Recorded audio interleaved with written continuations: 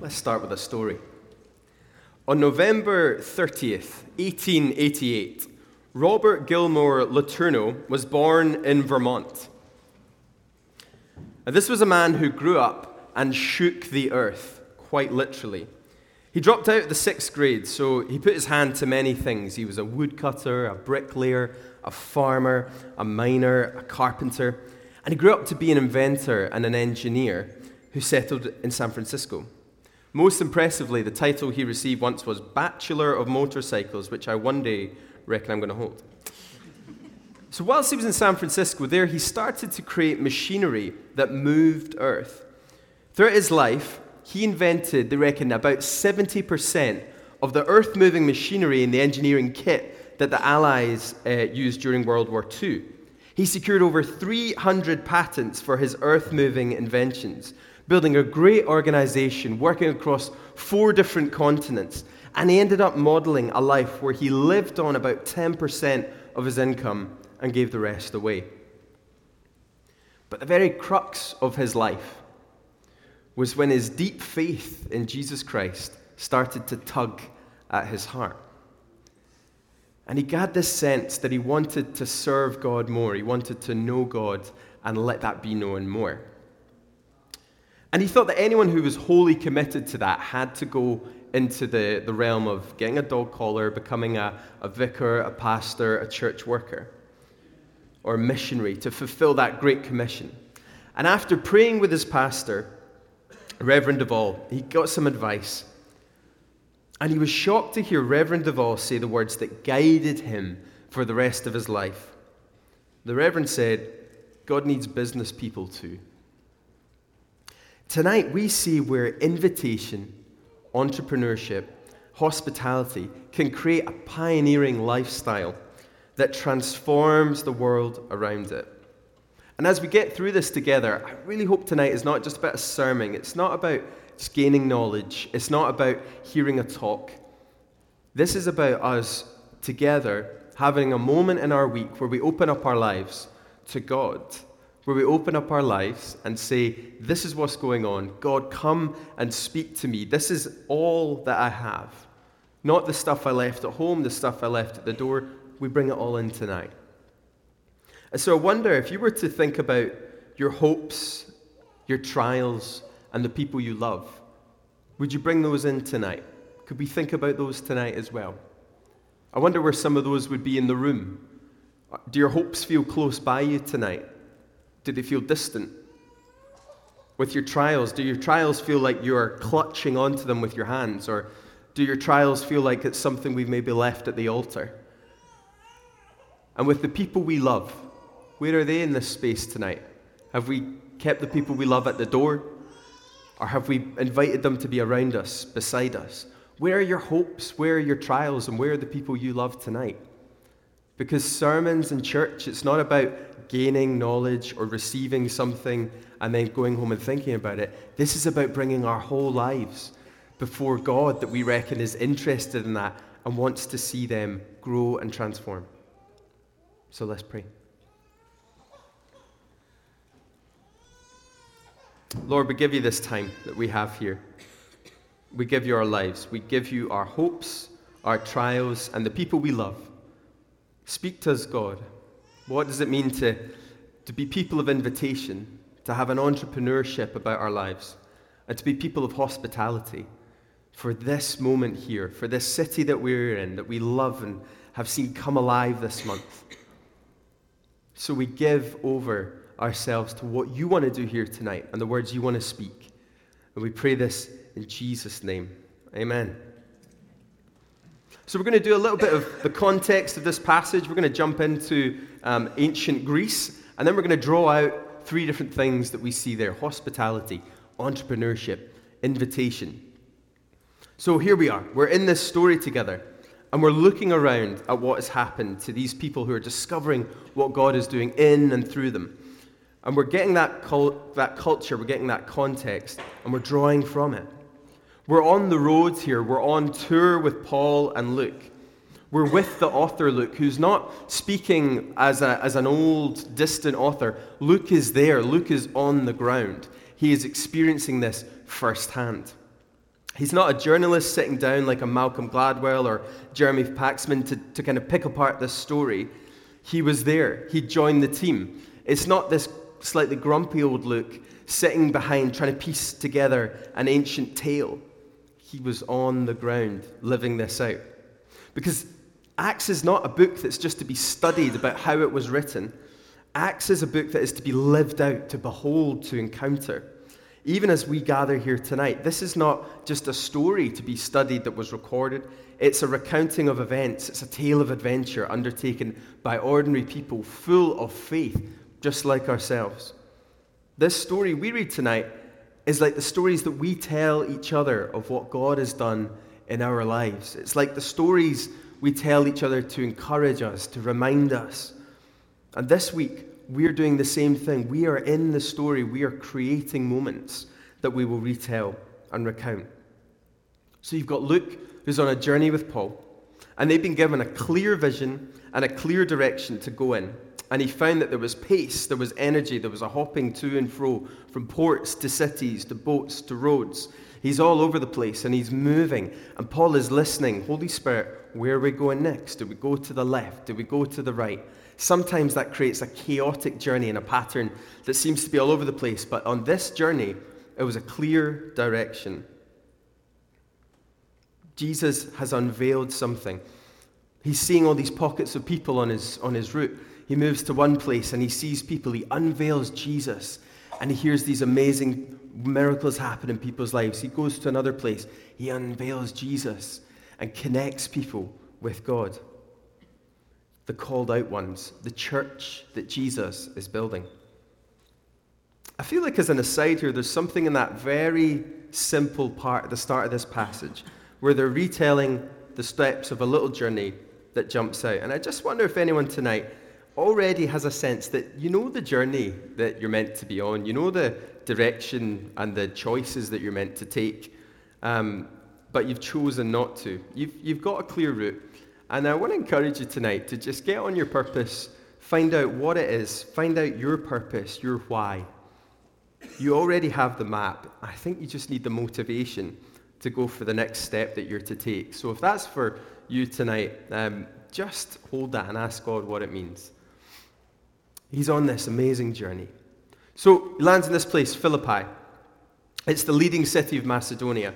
It's Roman through and through. The gods they worshipped were Roman, the culture was Roman, the food was Roman. It's been that way for about 100 years, because before that there was a battle between those who assassinated Julius Caesar and those who stepped up to quell that, Mark Antony. They defeated that, so they decide to leave a sizable team of veterans in the city, and they grow there, and it kind of becomes this little Roman retirement village.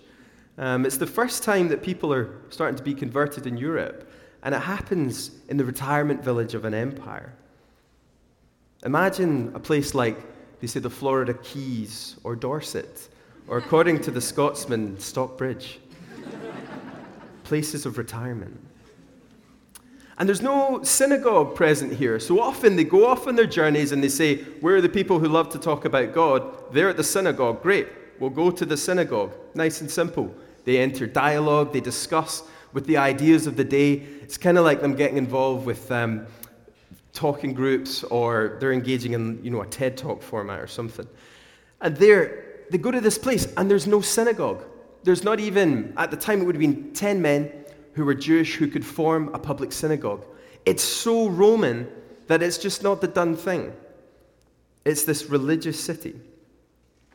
And so they know of a place outside the city, down by the river, where some women are gathering to pray. So they are entering an established city of the empire, but they are outside the city. They're in the wild, seeing who else meets in the wild to meet with Jesus.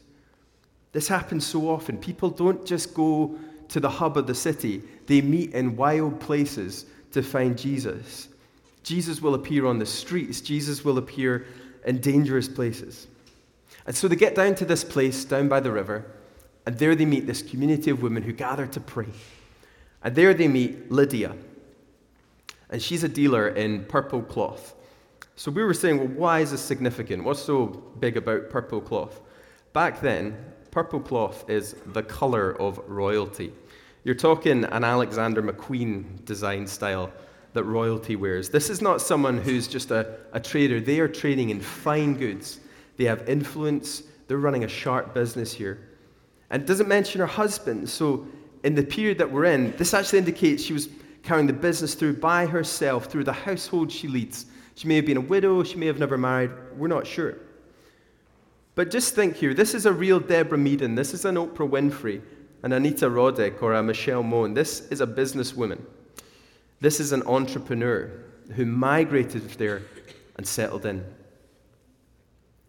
And this community that's emerged are a group who fear God. They know God. They follow God and were known as God-fearers. So this group, they weren't born Jewish. They weren't born into the religion, but they'd heard the stories, heard the scriptures, known people's experiences, and they had a faith in God. They'd effectively chosen to follow this way, the Jewish way. But at that time, if you were a man and you were doing that, you weren't fully in until you'd been circumcised. So Paul is traveling around telling people this amazing message of Jesus, who says, the God that you've read about, the God you've followed, he's come, he's here. He offers us a full life. He offers us more. Miracles are popping up all over the place. Community and love are springing up everywhere this message goes. And the best part is, you don't need to be circumcised to join in on this. And these days they call that a win-win. So you can see all these people are like, wow, okay, I'm in. And you may never have heard of this Jesus either. You might have seen the man with a lamb and a crook on a stained glass window. Have you heard of this Jesus, this wonderful person, fully God yet fully human, living this radical life, giving himself up so that we could know God with all of who we are? Jesus who came and died and then was risen again so that we could live, that we can experience forgiveness for everything that we've done, including that thing that you can't seem to forgive yourself for. Jesus is offering it all. It's a promise of new life. It's a new community. It's new hope. It's resurrection. It's life. It's more than we could hope for. It's the answer to that growing numbness inside. It's the answer to the quietness and peace that is in a breath of being relaxed.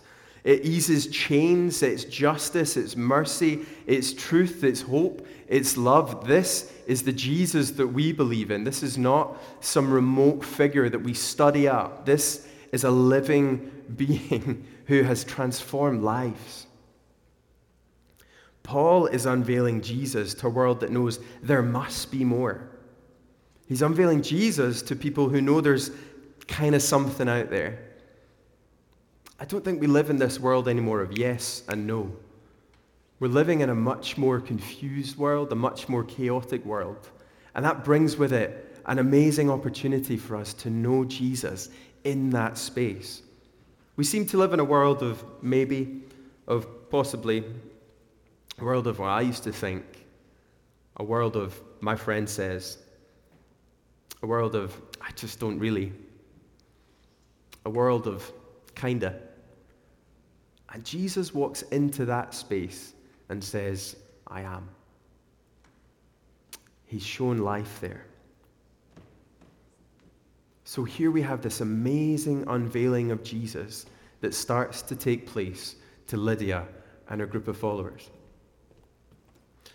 So what are we drawing from this amazing context that we find ourselves in? Firstly, we see an invitation that surprises us. So before he speaks up in this place, Paul sits and waits to be invited to speak among this amazing gathering of women outside the city down by the river. And in this place, the man is out of context. He's out of culture. Here we have a role reversal. In a culture horribly dominated by men, we have a place where they enter a space, they sit, they wait, they're invited, then they speak. They don't step in with their power, with their cultural role. They sit, they wait, they're invited, and they speak. And that wasn't normal for people interacting like that in those days. God's got intention here. That's recorded for us. God is defying culture and recording this, that we could see that he respects no oppression in culture and will use whom he will use. Where do we need to sit, wait, be invited, and speak? Is it in your relationships? Is it in your workplace? Is it with a friend who just doesn't know how to tell them about Jesus? We see an invitation. And through this amazing journey, we see an entrepreneur.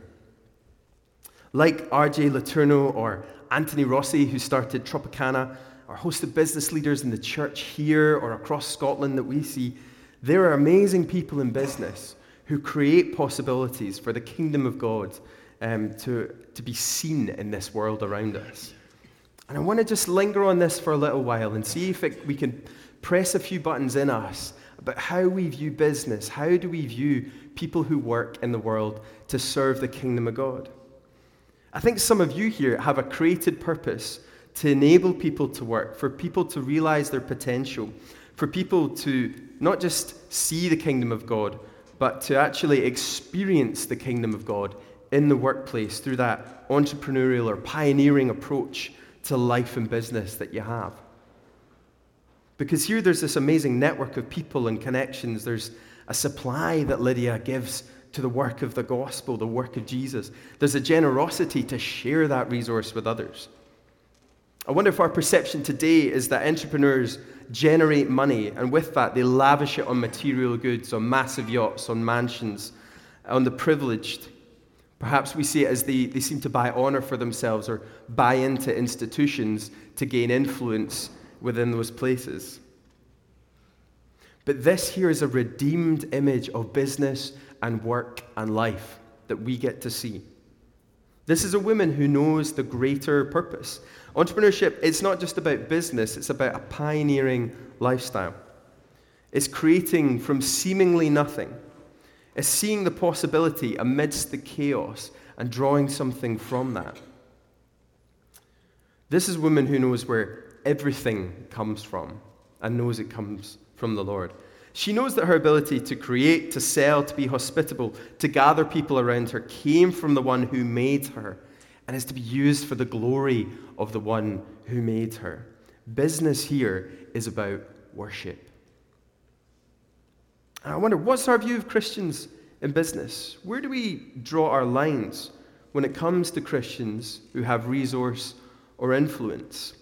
And I ask this myself, and I ask this of us. Do we let people cross a certain line before we start judging them? Or do we let people develop a certain influence before we say too far? Do we then lay judgment on people? Not even for what they give away, but for what they receive. And I wonder, what if you are someone, you might be someone here that because of your ability or skill or just jamminess, you happen to be promoted or elevated to a position that happens to have a high level of salary or influence attached? Or what if your skill set happens to be applied in a field where the response from that was higher influence or resource coming into you? We have some questions to answer here. I wonder there, do we pray for the same character, maturity, and wisdom in how we use influence and resource? Or do we say to people, have a cap on what I judge you can handle, and after that, no more? That's tough questions for us to begin to see. Do we lambast Lydia for being in a business position, for pushing that and offering it to the work of the gospel? Of course not. And why is that? Because there's something here that we long to see in the lives and in the practices of every business and every life. And it's the life of Jesus impacting her and setting that work apart. We've seen the surrender of herself and her resource and our influence over to God to serve people. We have the opportunity to decide what to do with what's in our hands, all of us. We all have so much, and it's our opportunity to come before God, ourselves first, and say, what would you have me do with this, God? How can that transform the world around us? I wonder, how do we encourage people to thrive in whatever field or sphere they're involved with to impact that area with the kingdom of God? How does generosity and justice, empowerment, looking out for one another, celebrating the success of others, preferring one another, believing in one another, start to change our offices, our workplaces, our homes? How does that turn up? How can we pray for people who have an incredible ministry in their offices? If we continue to be prayed, to be freed from that love of money, that deep part of us that seems to be drawn to greed as people, if we prayed to be released from that, just as anyone who has influence must know where that comes from and submit themselves to surrender that, then what is it that God might do with a heart that's set humbly? Could we be people of influence in our roles and our jobs that offer great wages to people? Could we offer solid contracts? Could we be part of minimizing poverty in Edinburgh by the choices that we make in the business world or the way that we support and speak of Christians in that world? You may be in business here, and like R.J. Letourneau, perhaps God is saying, I need business people too. Entrepreneurial leadership in or out of business was recently marked as one of the 9 marks of growing churches that we see in Scotland. That sense that there's always hope, that sense where we could create something, that sense that we could have a hope and a dream together. We want to encourage that. Anyone in the working place, and in business specifically tonight, what is it that God is asking you to do with that position that you're in? Because we all have the same opportunity with it. Finally, we see something around hospitality. So we've seen this amazing invitation, we've seen this incredible entrepreneurship, and now we see hospitality in play. When I'm thinking about hospitality, I'm going back a little bit to when I was in primary school. There was something really magical about sleepovers when you were in primary school. So I'm not talking about the high school all-night campouts with fights and tears and mayhem, kicking it back to primary school. So it looked a little bit like this. I'll just kind of take you in for a moment. You all arrive with this amazing deep politeness to the host family parents. You start to play some Mario Kart. It's good. You all hang out calmly playing Mario Kart and the original Pokemon, and then later we'd play a bit of Warhammer, which was, that's as much vulnerability as I'm happy to give tonight. It was all deeply immature until the older sister came in of the friend. Because it was guaranteed that one of your mates fancied the older sister. So she's the only person in that person's world, and she's popping her head in. The maturity levels soar. We listen to Bach, compare and contrast articles from The Guardian. We enter deeply into that. We're into Radio 4. It's brilliant. And she'd leave, and then you'd assess what you're going to do, the level of sweets you've got. You'd fire on Zoolander. We'd finish Zoolander, then we'd stay up till 2 because Takeshi's Castle was on at 2 a.m. And then we'd chat until about 3 until every guy had told us who they fancied and what the situation was. Except the one who fancied the older sister, because they'd be crippled quietly in the corner. You were terrified when one of the grown-ups had to pop their head in early to keep it down, and then the person who was trying to keep an edgy or keep an eye out was going to get pranked later that night. And we had these amazing times, these great memories growing up, and it was all just happening in someone's living room and home. Hospitality just seems to happen when we open up the doors of our homes. And we've got great memories there, and maybe now for you this is around the table. What is your table like? There's great questions about Edinburgh at times. People often can feel that a sense of community can lack. I often talk to folks and they say, it took me about a year to settle into Edinburgh. And it took me a while to learn that there was a space where I belonged.